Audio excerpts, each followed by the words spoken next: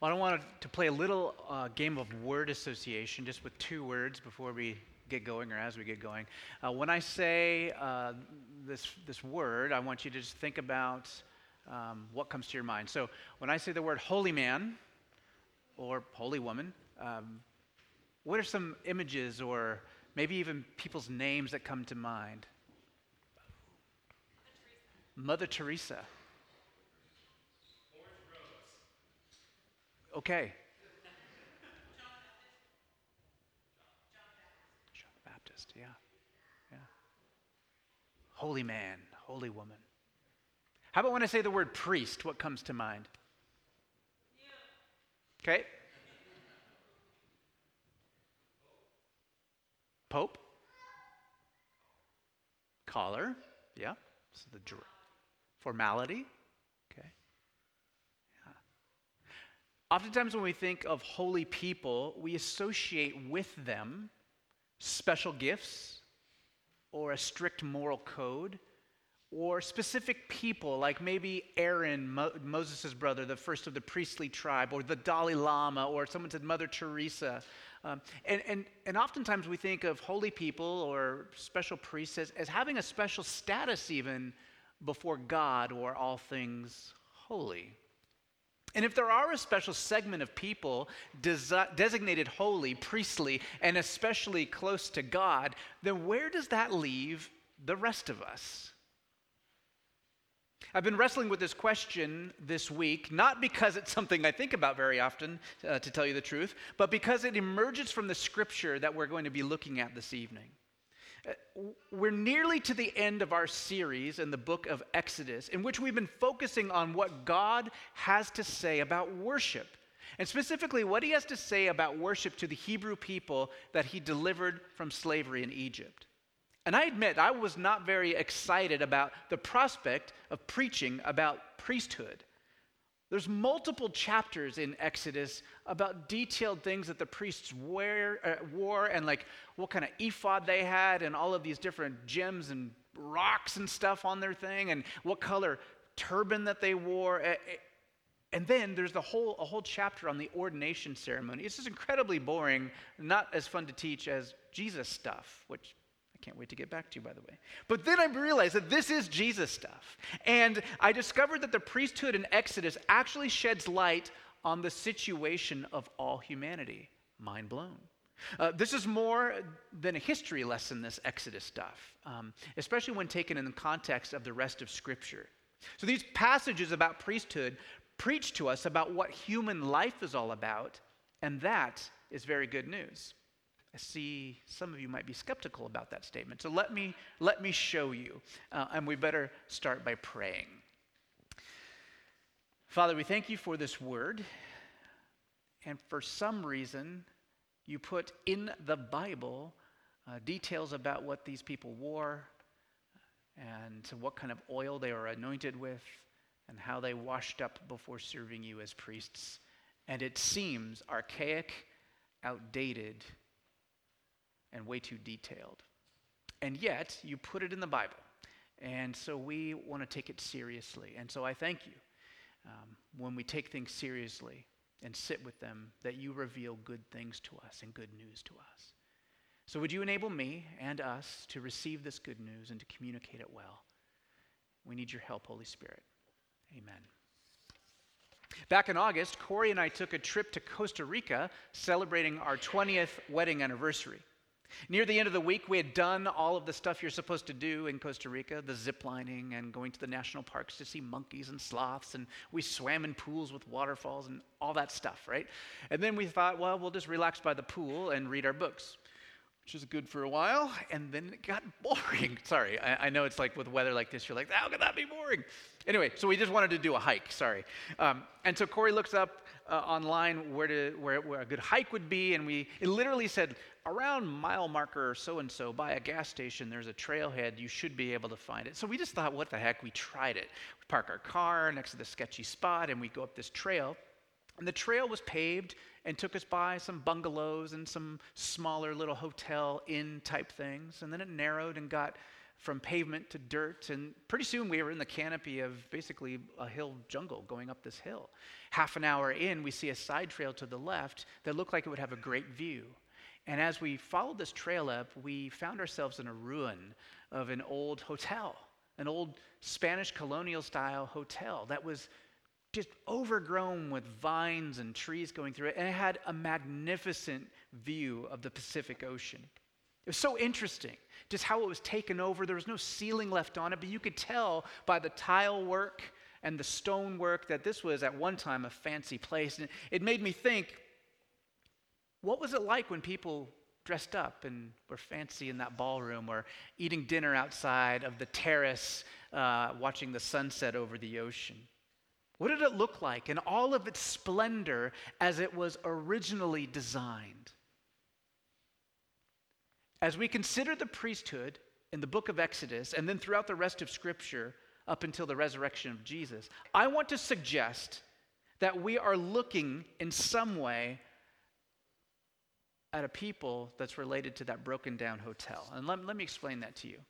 Let's start at the beginning, at the creation, in the Genesis of time. God creates heaven and earth, all things, including human beings, and he calls it all very good. All creation declares the glory of God. It all points to his creativity and his power and his wisdom. Creation then worships God by doing what it was made to do. When a mountain is a mountain and looks awesome and you can ski on it, it's doing what it was made to do. And I think God is pleased by that. When a bird sings and flies, and when a fish swims, it's doing what it was made to do. And I think God is pleased by that. And so what were people created to do? Well, first, we're created to be image bearers of the living God, men and women made in God's image. And sometimes that confuses us, that made in God's image language. Does that mean we look like God, act like God? Does that mean that God looks like us, like he's got 2 legs and 2 arms and walks about like a human? In the ancient world in which Genesis is written, to be an image bearer of a god or a king had nothing to do with what one looked like or the stuff that they're made of. It had everything to do with humans being a representative of God on earth. His icons, his priests, if you will, telling the rest of creation through our lives what God is like. What a dignifying identity we have. That's not even the sermon that I'm talking about. I'm just going back to remind you of who we are. But do you realize how dignifying that is? That human beings were created with the purpose of being made in the image of God, to reflect his glory to the rest of creation. You should sit up a little straighter right now. That's who you are. That's our identity. Second is the human vocation. We're created not as slaves on the one hand, and not as independent beings left to do as we please on the other. As image bearers of God, we're called to care for and cultivate the earth, to grow things and refine things, and to make things, but in a way that enhances creation and enhances relationships rather than in a way that exploits them and destroys them. When we create and build and heal and serve, we are being who we were created to be. There was no temple in the Genesis account. No need for one. God was there. And there's no special place to meet with God because God gave us access to him in the Garden of Eden. Eden was literally God's temple. There were no priests necessary, no special people who mediated between humans and God because God was with us. People had no reason to be in fear or shame. And if we fast forward to the book of Revelation, which is always a good idea, by the way, when you're looking at other passages in the Bible, look at what we're created for and look at how the story ends out. You'll also see that in the book of Revelation, at the very end, when the kingdom of God comes, there are no priests, no need for that. There's no sacrifices. There's no temple or tabernacle. Why? Because Jesus will have fully restored creation. His kingdom will have come in its fullness. And that means people who are redeemed by Jesus will be in God's presence, in his presence without need for priests, without need for special sacred spaces, because it'll all be sacred. Which begs the question, Why does God give such detailed instructions about a tabernacle, a priesthood, and a sacrificial system, and a liturgy in the book of Exodus and in many places throughout the Bible? The short answer is this: the tabernacle, the temple, the sacrificial system, even the liturgy of songs, prayers, and word and sacrament, I think they're all temporary fixes that point to a long-term solution. And that includes the temporary and changing nature of the priesthood. As the story of Genesis Exodus so clearly describes, humans rebelled against God, not in a sort of armed uprising, like we're going to test our mettle against God, but actually in a much deeper and more destructive way. They turned their hearts from him, stopped trusting him, began to go it alone. Humans began to listen to the voice of the accuser, who caused them to doubt the goodness of the Father, caused them to believe that they'd be better off on their own, and that leads to disobedience. It still does, doesn't it? It's not that God couldn't just forgive us. In fact, he does over and over again in Genesis and Exodus and Leviticus, all throughout Scripture. He continually forgives us. The issue is that forgiveness doesn't actually heal the brokenness that sin inflicts on the human heart, right? I've used this analogy before. I smash into your car, Jen, you forgive me. Our relationship's okay, but someone's got to fix that car, right? Forgiveness doesn't fix the car. Being forgiven restores a relationship, but it doesn't fix the problem. Something much bigger was needed to pay that debt. And so the most loving thing to do is to cast these people out of Eden, away from the tree of life. After all, to live forever as a sinful person is a living hell. Like we would just keep hurting each other over and over again. And yet God doesn't cut off the relationship, does he? If broken and sinful humanity couldn't be in the Garden of Eden, then he would send Eden to them. And that's where the tabernacle comes in. As we've seen before, humans were cast out of Eden in which direction? East, right. And so the tabernacle is set up with its aspect facing east. The doorway of the tabernacle faces east, as if God is saying, come back toward the west, come back toward me. I've created a way for us to be together, even if you can't be in Eden right now. The tabernacle that God instructed Moses and the Israelites to make is a representation of heaven on earth. From materials representing the sky and the moon and the sun and the stars to the candelabra inside the tabernacle representing the tree of life, God was pursuing the people, bringing heaven to them, making his presence accessible. Even the consecration ceremony of the tabernacle was 6 days, culminating in the seventh, just like the creation story. Okay, that's all review. But if you're just joining us today, that's what we've been talking about for a long time, since September. Now check this out. Aaron, the brother of Moses, and his family line were called out by God to be the priestly tribe. Their garments literally mirror the materials of the tabernacle. Listen to some of these descriptions. I'm going to read real quick out of Exodus 28, 1 through 10-ish. Then bring near to yourself Aaron your brother and his sons with him from among the sons of Israel to minister as priests to me. Aaron, Nadab, Abihu, Eleazar, all these names that are complicated. You should speak to all the skillful persons I have endowed with the spirit of wisdom, that they make Aaron's garments to consecrate him, that he may minister as a priest to me. Okay?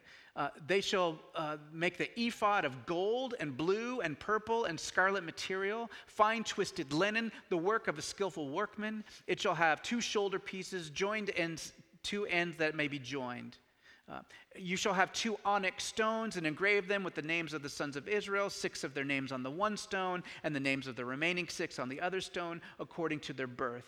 As a jeweler engraves a signet, so you shall engrave the 2 stones according to the names of the sons of Israel. You shall set them in filigree settings of gold. You shall put the pieces of the ephod as stones of memorial for the sons of Israel. And Aaron shall bear their names before the Lord on his 2 shoulders for a memorial.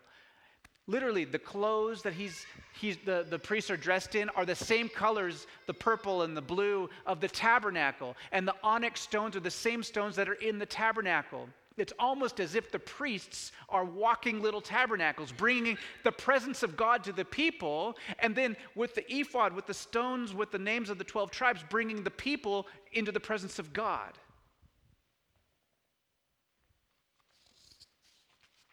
Chapter 29 describes the ordination ceremony of the priests, and guess how many days it lasted? 7 days. Creation, 7 days. Tabernacle, 7 days. Ordination of the priests, 7 days. There's something funky going on here. Priests also had special ethical laws. They could drink alcohol on their off time, but not during duty. Nobody should probably do that during duty. They could marry and have children, but they were to be always ceremonially unclean. So when you're touching, doing certain things, there's certain days for that, and certain days you couldn't do that. Their ephod, their ornate chest plate that they wore, was to reflect the glory and honor of God. Honor, by the way, if you ever I want to be honored. Do you know what honor means in Hebrew? It translates this word kabod. Can you say kabod? Kabod. That means literally weight. Honor means weight. When you are given honor, you're also given great responsibility. And so God is so glorious because he carries this weight about, the weight of the world, right? And so these priests are also carrying kabod, glory, weight in their representation of God. So they physically, through their dress, represent God. Ethically, they were to remain almost superhumanly ethical. And as we know from history, they weren't able to maintain that hardly at all. And their duty was to intercede between God and people, to offer sacrifices on behalf of the people, to lead the liturgy and the worship and the storytelling of God's word to the people. So what does that teach us about how God sees his people and about how we worship? Just two quick things, and then we'll get to something more practical, okay? The first thing is that God so loves us that he pursues us even though we actively rebel against him. We get ourselves kicked out of Eden, but he just keeps going further and further into the wilderness, further humbling himself to reach our wandering hearts. And the second thing we learn is just how far we've fallen. The sacrifices of atonement are gross. They require the blood of animals on a regular basis. Just think about how disgusting that is. Hey, let's go to church today, kids. And the altar's right out on the front steps, and you're killing stuff. Let me just say this. The blood of these sacrifices, there's nothing magical about them. Like, nobody believed, and God never said that those sacrifices actually atoned for anything. He just wants us to know how much atonement costs. To get used to the fact that, man, things are really broken when our worship includes that aspect, right? Which leads us to the third truth that we learn from all this Exodus worship stuff. It's temporary. Not because it isn't good, but because it isn't best. Exodus worship, tabernacle worship, the priesthood, all of these things, they're temporary and they point to something better. The tabernacle, as we've seen in previous weeks, points to the presence of God among us. And in the person of Jesus, God becomes flesh, literally tabernacles among us. Jesus fulfills the need for tabernacle and temple. We don't need to go to a special place to worship. Jesus is with us wherever we gather to worship. Okay? The sacrificial system points to a greater atonement, which Jesus fulfills on the cross. Just as in Eden, we now have access to God. Through faith in Jesus, we're adopted into the family of God as daughters and sons. I'm excited about that. I don't have to kill stuff to worship Jesus. You know, that's amazing. You can be happy, smile.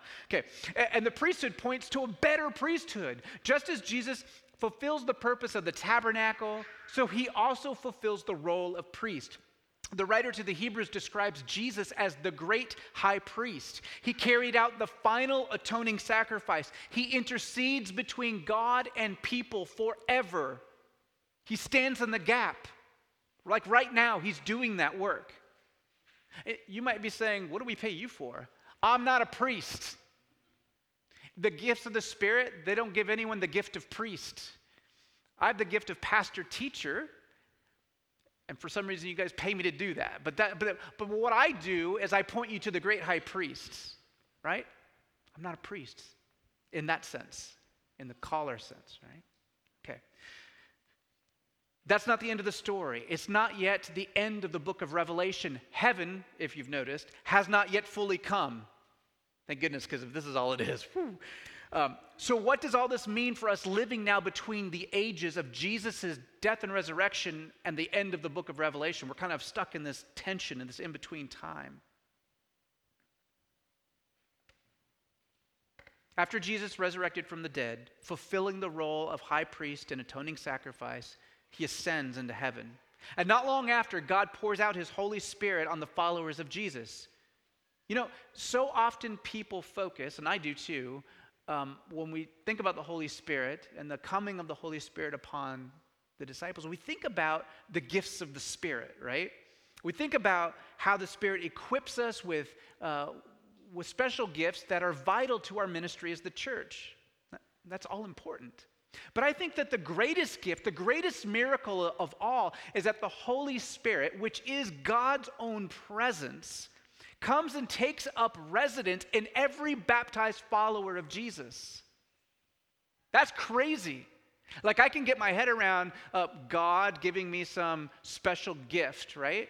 But to think that God is in me in a way like I want to hang out in you. I want to dwell in my people. That's crazy. And that's humbling. That's dignifying. It's all kinds of mixed feelings. Okay?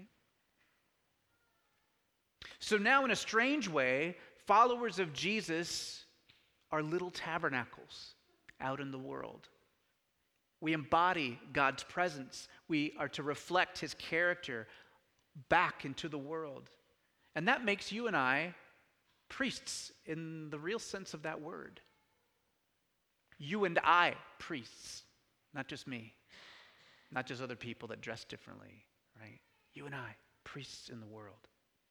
That's amazingly good news. If you've ever wondered, just forget about what all that means for a minute, because I'll get there in a second. But just pause and just take it in. If you've ever wondered what you're on this earth for, if you've ever agonized about your place in the scheme of things, it's kind of the answer we've all been waiting for. God desires to redeem every broken image bearer, every single human being. And through Jesus, he wants to restore his image in us so that we could be who we were created to be in the first place, his priests in the world. Okay, now, all the visionary people are like, yeah, that's so great, feelings. All the practical people, when's he going to get to the stuff that we do? Okay, so we're going to get there right now. Okay, 4 things for note takers, if you like your notes. 4 things. Okay, you're not going to like this first one. But the first role, I think, of the priest is rest. What? I want to do something. Seriously, you heard me. In a world that is obsessed with performance and fear and anxiety, a priest of God learns to rest in God. We rest in the fact that God is holy, and through Jesus, he declares us holy. Right? We rest in the grace of Jesus. That is, we don't become priests by getting a special degree or by joining a special club. We are called out not because of what we've done, but because we've cast our lives on Jesus. He's the rescuer. He's the savior. He's the cross bearer. We rest in the fact that he loves us. Let me ask you, just take stock of your week, just 1 week, even 5 days. Those feelings of not measuring up, or maybe anger or frustration about the brokenness of the world. Maybe the fact that you're realizing right now, oh, Krista said I'm a priest, and I haven't even thought about God in the last couple days. I've been so busy, let alone thought of myself as a priest of God. How does it feel to know that your number one job isn't to get your stuff together, but to rest in the grace of Jesus, to know that he knows you, to know that he hears you, to know that he sees you, and to receive that he loves you, that he has covered you. Let me say this, before we can be priests to anyone else, we have to rest in the grace of Jesus, the great high priest. Okay, first thing, rest in Jesus. Second thing, our second role as a priest is to reflect God's holiness back into the world. We live in a world torn apart by paradox and tension. All people are made in God's image. We believe that. The scriptures say that. And yet, because we're broken by sin, we consistently harm one another and we harm the created order, like a lot, like every day. Right? What a weird paradox. I'm supposed to treat you, and I mean, in some ways it's easier, like church people that I know and love. I'm just supposed to treat everyone I come into contact with as someone made in the image of God. And the person that's rude or racist or sexist, I'm supposed to treat them as made in the image of God. What does that look like? You've got to treat me like I'm made in God's image. That can be challenging.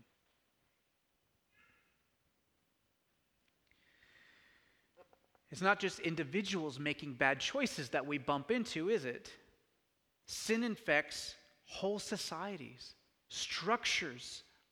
Racism is a structural issue. It's not just one person. If we just change this person's mind or this group of people's mind, it is embedded in societies.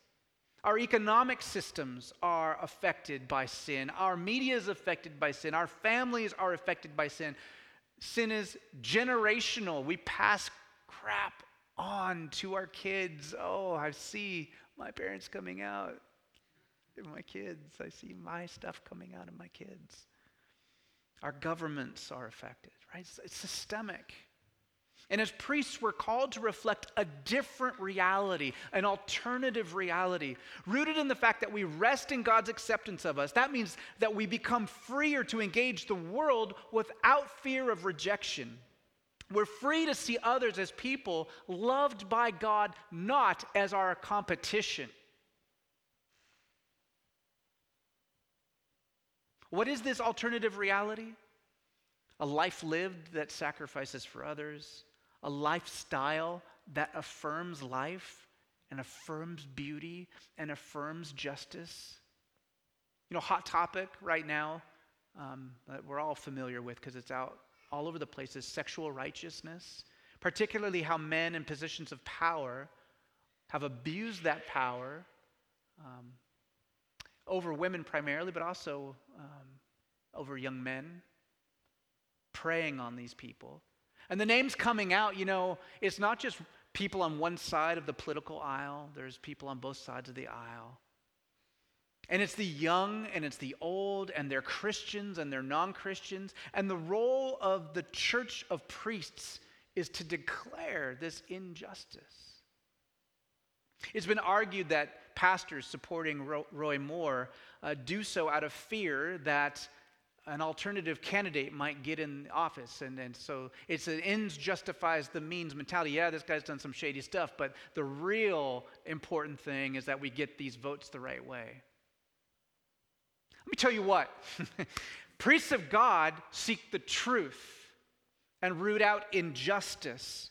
We don't have an ends justifies the means mentality. We hold each other accountable.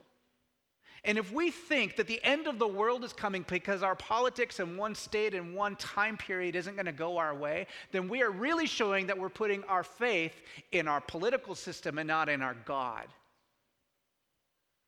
We don't have to fear about losing these little battles. Okay?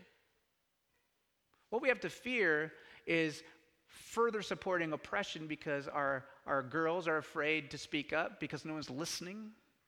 Right? And our boys are afraid to speak up because no one's taking them seriously. I'd be more afraid about that when I'm facing God. How we live matters. And if we've truly been made new by Jesus, then we're going to reflect that reality back into the world. We confess when we are wrong and we show the grace of Jesus when people repent. Priests engage in meaningful work. Tonight we prayed for our healers among us. We prayed for our friends from Whatcom Center. Center? Did I say sinner? Sorry. I'm sure you guys are sinners too, but yeah. Our cohort kids engaged in meaningful work, shopping on Sunday morning for people in our neighborhood. This is the work of the priest, to invest in our community. The work of the priest of God is seen in the artist and the engineer and the homemaker and the janitor. Priestly work is exercised by the electrician and the geologist, the business owner and the truck driver. And when we do our work, whatever that work may be, for the glory of God and for our neighbor's good, we are reflecting the goodness of God back into his creation. We're being priests. Okay. Third, priests of God intercede on behalf of the world. These two are so related. But priests in the Bible stood in the gap between God and other human beings. They were mediators of sorts. And as people of the Spirit, the people of God today are called to mediate between God and the world. We pray prayers on a regular basis of intercession for individuals that we know and for the communities we live in and care about. We pray over social structures and those needing support, and those social structures that need toppling. We stand in the gap between a prophetic voice against injustice, and we're to be voices of support for those things that bring life, right? We got to be careful that we're not just negative and not just positive, right? The church has both voices. What if we prayed even half as often as we complained or worried about things? Our role as priests isn't to populate an echo chamber of our friends on Twitter and Facebook who already think like us. And those aren't forums that are going to change the hearts and minds of those who don't agree with us. Right? We're to be people of prayer, a people of engagement. Okay, those are the first three things. Finally, and this is very good news, the role of the priest is to point to Jesus. The secret to being a healthy priest is that you are not Jesus, and I am not Jesus. John the Baptist teaches us a valuable lesson in John's gospel. His whole ministry was to pave the way for people to receive Jesus. And when people tried to figure out who John was, they asked him, "Are you Elijah?" No. "Are you the prophet?" No. "Are you somebody we've heard of?" No. "Well, what gives you the right to do what you're doing? Who do you think you are?" John knew exactly who he wasn't and who he was. He says, "I'm a voice crying in the wilderness. Make straight the way of the Lord."